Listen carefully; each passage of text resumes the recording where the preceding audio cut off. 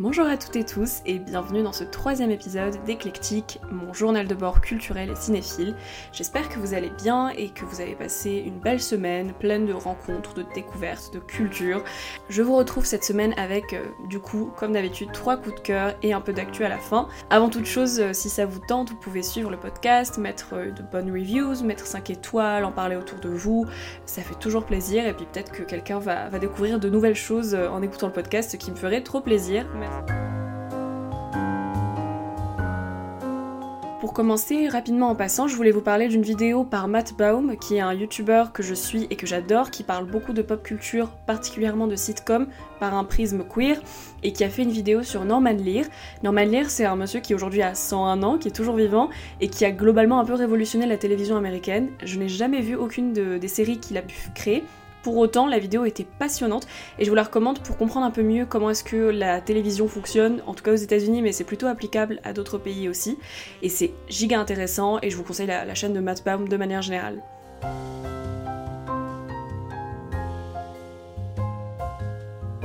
Mais donc, entrons dans le vif du sujet. Quand j'ai lancé le premier épisode de Derry Girls, la première chose qui m'a frappée, c'était la facilité avec laquelle toutes les actrices jouaient de leur visage, de leur corps, pour faire rire, dans la grande tradition du slapstick et du pantomime. Elles muent leur visage pour nous faire rire, avant même que la finesse des dialogues ne nous monte au cerveau pour perpétuer le rire. Derry Girls, c'est une série créée par Lisa McGee, elle-même originaire de Derry, cette ville irlandaise qui a vu le Bloody Sunday marquer son histoire pour l'éternité, et qui est connu aujourd'hui pour être un bastion catholique, et à présent un centre humoristique mondial grâce à la série. On y découvre 4 adolescentes vivant dans la ville depuis toujours. Erin est une fausse leaduse qui galère à déterminer ce qu'elle veut dans la vie. Claire est une première de la classe surangoissée qui panique à la moindre petite bêtise. Orla est la cousine d'Erin, un peu une Phoebe, si vous voyez Phoebe dans Friends, dans son côté illuminé et drôle sans faire exprès. Et Michelle est une grande gueule qui veut absolument se trouver un mec et qui ose les plus grandes conneries, entraînant les 3 autres avec elle. À ces 4 merveilles se joint James, le cousin de Michelle, qui lui est anglais et protestant, et qui se retrouve en fait dans l'école catholique des filles, parce que ses parents ont eu peur qu'en le mettant dans le lycée des garçons, il allait se faire lyncher du fait des problèmes de l'époque. Parce que oui, la force de cette comédie de 3 saisons de 6 épisodes chacune réside dans son contexte sociopolitique. Années 90 en Irlande, ça veut dire la fin des Troubles, euphémisme pour parler du conflit entre républicains catholiques et royalistes protestants, qui durera de 1968 à 1998 environ. Je vous laisse vous renseigner sur la question qui est clairement trop complexe pour être abordée en détail ici, mais donc à Derry, nos 5 zozos ne sont pas exactement les plus politisés des adolescents, bien au contraire, leurs soucis tournent autour du prochain bal de promo, de trouver des sous pour un voyage scolaire à Paris, spoiler, ils n'iront pas, de se trouver un mec et puis de naviguer dans la fin de l'adolescence, cette période si chelou où il faut décider de ce qu'on veut devenir réellement. Les filles, et James, qui est une Derry Girl honoraire, vont au lycée Notre-Dame de l'Immaculée Conception, géré par la sœur George Michael, une religieuse qui va à contre-courant de tout ce à quoi on s'attendrait, et je n'en dis pas plus pour vous laisser la surprise de la découvrir si ce n'est pas déjà fait.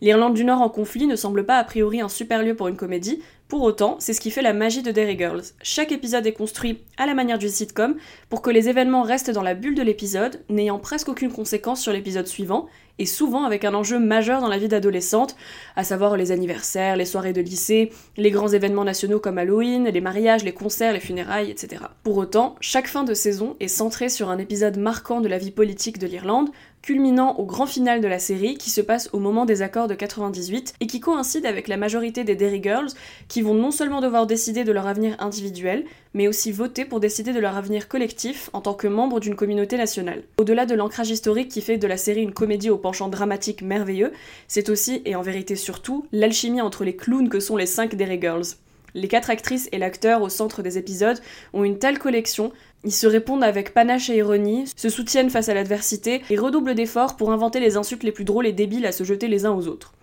Dans un portrait du New Yorker, Lisa McGee, la créatrice donc, explique qu'en grandissant, elle regardait la série My So-Called Life, également centrée autour de lycéennes, mais elle ne comprenait pas pourquoi elle était censée considérer certains personnages comme des losers, alors qu'ils étaient joués par des personnes excessivement stylées. Elle avait envie de vraiment montrer des losers drôles et surtout réels qui ont existé et qui existeront toujours, des ados normaux au lycée, dans une période pas très normale de leur pays. L'humour est au centre de Derry Girls, mais on accroche réellement pour l'amitié entre ces 5 ados qui semble perdurer malgré les disputes normales de cette période de la vie. C'est un humour absurde qui accompagne leurs bêtises, parfois au bord du loufoque dans certaines situations. Tout est fait pour soutenir l'amitié féminine et platonique, au-delà de toute autre forme de lien entre humains. L'amour et le sexe sont centraux dans leurs imaginaires, mais c'est bien leurs amitiés qui les font vivre et rire et qui nous font délirer. Et au lieu de traiter les Troubles comme un énorme drame, ce que cette période a été pour de nombreuses familles, McGee préfère subtilement laisser comprendre que les militaires font partie du décor, ils sont souvent en patrouille dans les rues, que les barrages de route sont fréquents et plus embêtants que réellement effrayants. On voit tout du point de vue d'adolescentes qui sont plus focus sur leur vie quotidienne que sur le conflit national, et on les comprend. Derry Girls, c'était un gros coup de cœur que je pense revisiter très vite pour capter toutes les blagues, toutes les nuances d'insultes des filles envers James, tous les regards sarcastiques de Sister George Michael, et puis tout simplement pour replonger dans ce groupe de potes tellement fun. C'est à voir sur Netflix et c'est à voir absolument.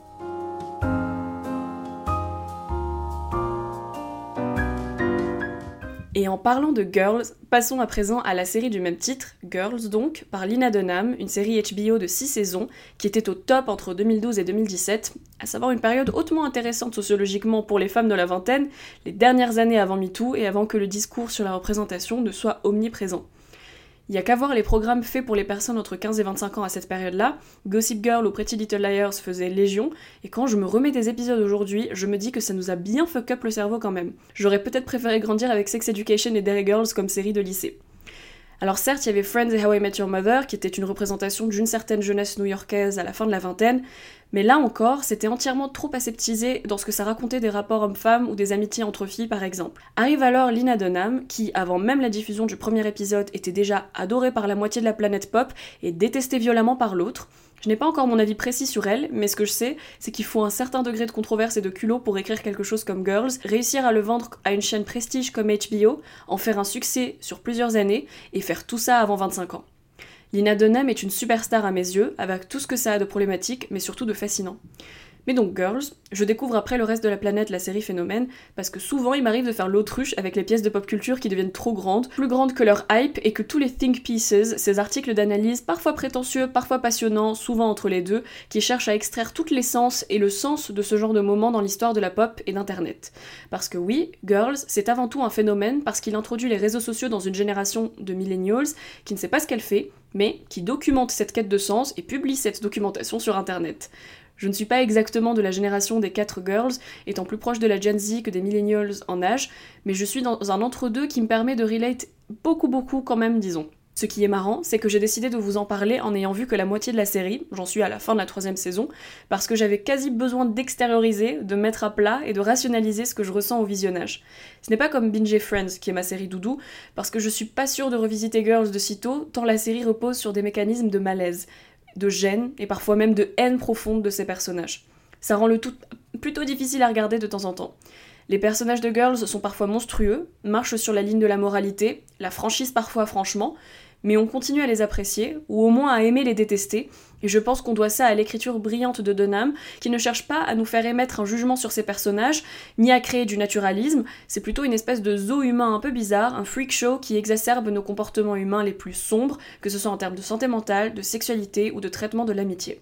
C'est impossible de juste demander si la série est féministe ou au contraire misogyne ou plutôt misandre ou humaniste, ça n'a aucun sens de poser ce genre de mots sur un projet complètement à côté des notions théoriques, même si je pense qu'il y a beaucoup de références esthétiques et intellectuelles, mais la magie de Girls, c'est de laisser les personnages faire la loi, même s'ils en deviennent parfois des horreurs difficiles à regarder. Et je rationalise beaucoup parce qu'in fine c'est surtout une comédie sur 4 jeunes privilégiés entre Brooklyn et Manhattan, mais je vous invite à plonger dedans pour comprendre cette bizarrerie et peut-être à l'apprécier autant que je suis en train de l'apprécier. Et by the way, vous m'inquiétez quand vous dites adorer Adam, parce que c'est quand même un des commentaires que j'ai le plus reçu suite à ma story disant que j'avais commencé la série. Oui, il est joué par Adam Driver, oui, parfois il est très mignon, c'est un petit peu un chien paumé, mais excusez-moi, personnellement il me terrifie, il n'a rien de sain, c'est un red flag sur pattes, et faites gaffe à vous si vous rencontrez des Adam dans votre vie, s'il vous plaît. Le truc avec Girls, c'est que Anna est une version chimérique et peut-être exagérée de Lena Dunham, ce qui fait que forcément, en critiquant la série, on critique l'humanité même de Lena Dunham, et perso ça ne me plaît jamais quand les critiques c'est elle montre trop son corps et elle est grosse donc flemme. Ce qui est à l'évidence du grand art critique.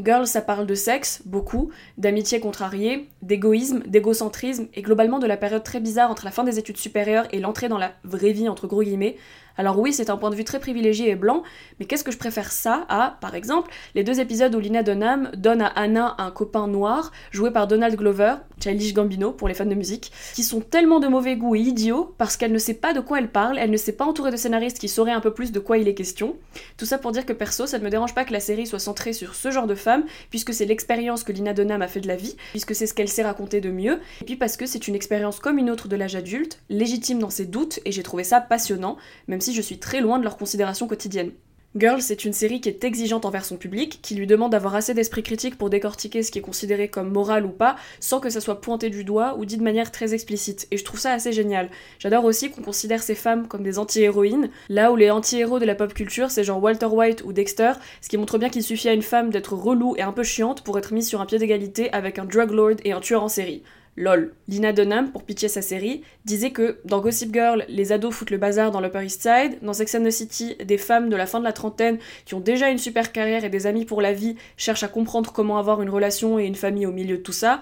et il reste tout cet espace au milieu qui n'avait jamais été traité. Mon objectif, c'était d'avoir une véracité approximative au moins de la sexualité, qui n'a jamais été vue à la télévision avant. Je l'ai fait parce que je voyais des représentations de la sexualité à la télévision qui n'étaient pas totalement justes et qui ne permettaient pas aux jeunes femmes de faire sens de tout ça dans leur cerveau. Fin de la citation.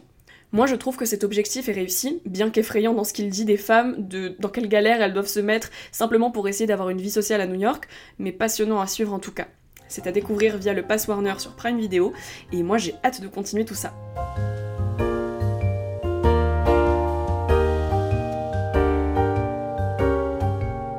Et ma dernière suggestion, c'est le podcast France Culture qui s'appelle Qui a peur d'Angela Davis. En traversant les rayons de littérature féministe et antiraciste, j'ai toujours vu les ouvrages d'Angela Davis mis en avant comme des forteresses de savoir, des bibles pour lire la lutte. Je n'ai à ce jour toujours pas eu le plaisir de découvrir ses livres, mais en voyant que France Culture avait dédié un podcast en 4 épisodes à Davis, je me suis ruée dessus pour en savoir un peu plus sur cette figure qui est devenue une icône internationale. J'avais en tête la récente controverse lancée par Valérie Pécresse, évidemment, qui a demandé en mars dernier à renommer un lycée de Seine-Saint-Denis parce qu'elle n'aimait pas l'idée qu'Angela Davis soit sur le fronton d'un lycée de la République. L'élue de droite et présidente de la région Île-de-France a donc demandé de remplacer Angela Davis par Rosa Parks, parce que c'est bien connu, les femmes noires sont interchangeables, quand l'une dérange, on peut en prendre une autre au hasard parce qu'elle plaît plus. Si j'oublie l'ironie une seconde, je trouve ça tellement pertinent de revenir sur Angela Davis alors qu'elle est encore vivante aujourd'hui et très active. C'est une figure de lutte qu'on ne peut pas se réapproprier politiquement, on ne peut pas lui inventer des propos puisqu'elle est toujours là aujourd'hui pour nous rappeler où et comment elle se positionne, ce qui est passionnant. Au-delà de l'icône, qui était donc Angela Davis et pourquoi son nom ne fait pas consensus 50 ans après son passage en prison et son acquittement ?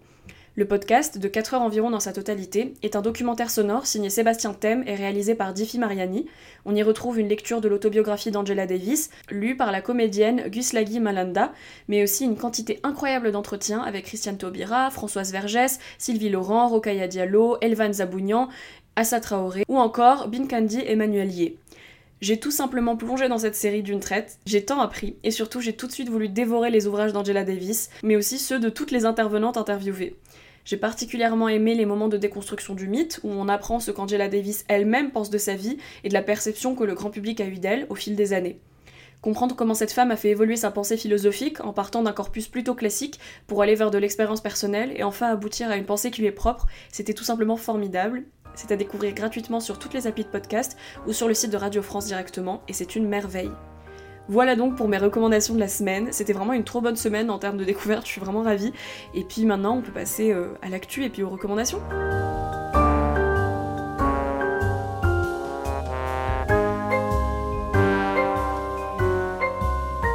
Dans vos recommandations, on retrouve le livre Young Adult, donc plutôt pour les adolescents et les jeunes adultes, mais qui peut se savourer à n'importe quel âge, qui s'appelle Oh My Gods, et qui parle de mythologie grecque. Ça a été écrit par une autrice britannique, et je crois que ça arrive en France très bientôt. J'ai une amie qui m'en a parlé personnellement, qui m'a dit qu'elle avait adoré ça, et c'était vraiment un guilty pleasure, donc je vous recommande ça si vous aimez la mythologie et que vous voulez une lecture plutôt légère. On m'a aussi parlé de Killing Eve, série que j'ai malheureusement lâchée au milieu. À partir du moment où Phoebe Waller-Bridge n'était plus aux manettes, ça m'a un peu saoulée, mais c'est vrai que c'est quand même une série assez extraordinaire que je vous invite à découvrir.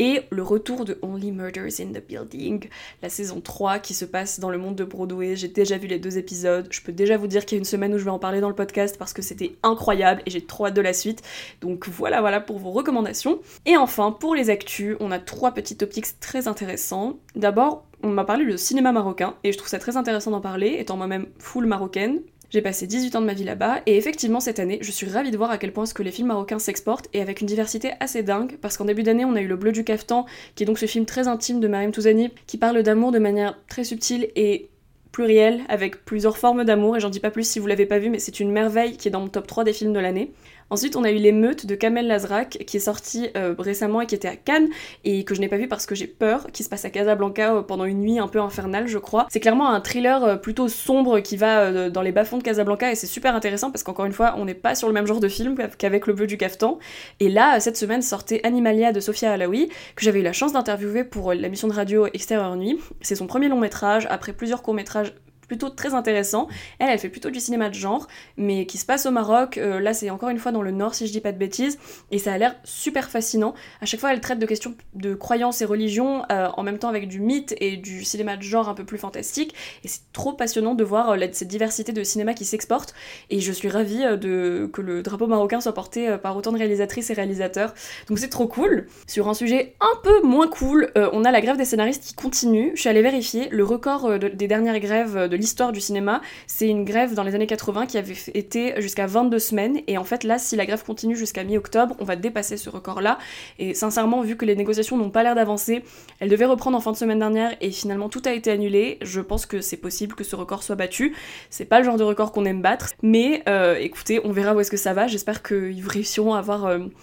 gain de cause, les scénaristes et les actrices et acteurs, parce que c'est quand même dramatique qu'on en soit là à faire une grève qui dure aussi longtemps. J'ai réalisé que les Emmys allaient être déplacés, qui devaient avoir lieu le 9 et le 10 septembre prochain, et en fait, vu que la grève interdit aux acteurs et actrices de faire la promotion de leur série quelle qu'elle soit, bah du coup, ils ne peuvent littéralement pas aller aux Emmys et donc peuvent pas aller récupérer leur prix. C'est pour l'instant reporté sans date prévue, ça serait vraiment intéressant d'avoir une année sans Emmys. Et d'ailleurs, Only Murders in the Building, c'est sorti, mais il y a eu aucune promo, et je l'ai su simplement parce que j'ai eu une notif de Disney+, mais il n'y a pas eu d'interview, il n'y a pas eu de story de Selena Gomez. Enfin, c'est assez impressionnant de voir, on commence à avoir les séries qui sortent dans l'oubli, quoi. C'est à la fois intéressant de regarder ça d'outre-Atlantique, et à la fois un peu déprimant d'imaginer que les gens qui vont vraiment vivre cette industrie et qui font vivre certains des morceaux de pop culture qu'on adore ne peuvent pas vivre de leur travail à cause de ça, quoi. Donc voilà, je sais pas trop si je dédierai un moment, un podcast entier à la grève des scénaristes, parce que c'est un sujet beaucoup plus profond que ce que je viens d'aborder, mais simplement c'est intéressant de garder un œil dessus, quoi.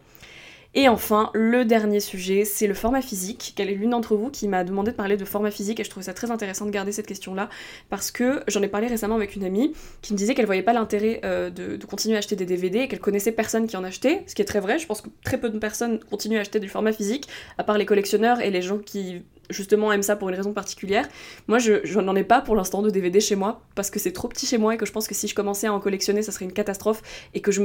m'en sors déjà plus avec les livres et les vinyles, mais si en plus je me mets au DVD, on va pas s'en sortir. Avant toute chose, faut se dire que dans une ère où les streamers, donc Netflix, enfin toutes les plateformes de SVOD, ont possession entière et totale des films et des séries qu'ils produisent. Ça veut dire que si un matin ils décident de l'enlever de leur plateforme, il n'y a plus aucune manière de visionner cette chose-là autrement, puisque tu peux pas la retrouver en VOD nulle part, puisqu'ils sortent pas leurs films en format VOD, et ils le sortent très rarement en format physique, et là, c'est inimaginable de se dire qu'ils peuvent produire un film qui va gagner un Oscar, et puis l'enlever, et il sera plus disponible nulle part. En termes de conservation d'œuvres d'art, c'est complètement absurde, et même si on peut se dire oui, mais les films Netflix, qu'est-ce qu'on s'en fiche, en vérité c'est pas vrai, parce que c'est aussi des gens qui donnent de l'argent à des cinéastes plutôt établis, dont on a envie de garder le patrimoine et le matrimoine, et c'est...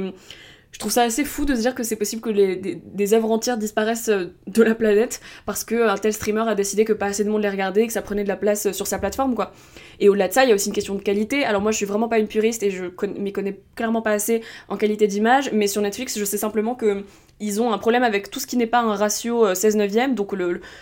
ce que vous avez en tête de l'image d'un film actuel, et ça veut dire que des fois ils étendent l'écran, et par exemple dans des épisodes de Friends on se retrouve à voir un bout du décor qui était pas censé être vu dans l'épisode parce qu'ils ont élargi au maximum au lieu de garder le format de Friends de l'époque qui était fait pour les télés de l'époque, qui donc est un peu plus pas carré mais presque, quoi. Et ils ont fait ça avec plein d'autres séries. Il me semble que pour Seinfeld ils ont gâché une blague à cause de ça en coupant le bout d'écran du bas. Enfin, il y a plein de choses qui sont pas de la même qualité quand tu le regardes en version numérique plutôt qu'en format physique. Et puis même moi il y a un certain truc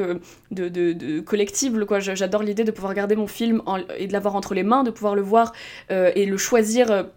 vraiment rentrer comme rentrer dans un vidéo store, et à chaque fois que je rentre dans un vidéo store j'ai envie de tout voir parce que j'ai tout devant moi, donc je trouve ça très intéressant à suivre. J'ai beaucoup trop parlé dans ce podcast mais j'avais beaucoup de choses à dire, disons. J'espère que ça vous a plu, en tout cas j'adore avoir vos retours, que vous ayez vu ou pas les œuvres. J'essaye de ne faire aucun spoiler quand j'en parle et de sortir un peu de la simple critique de est-ce que c'est bien réalisé, est-ce que les gens jouent bien, parce que je préfère mettre ça en perspective, disons culturel, avec dans quel contexte les œuvres sont sorties. Je sais pas trop si ça vous intéresse, mais voilà. En tout cas, je vous souhaite une très bonne semaine. Moi, je pars pour Genève pour quelques jours, je suis ravie. Et je vous dis à la semaine prochaine avec de nouvelles recommandations. Et merci d'avoir écouté.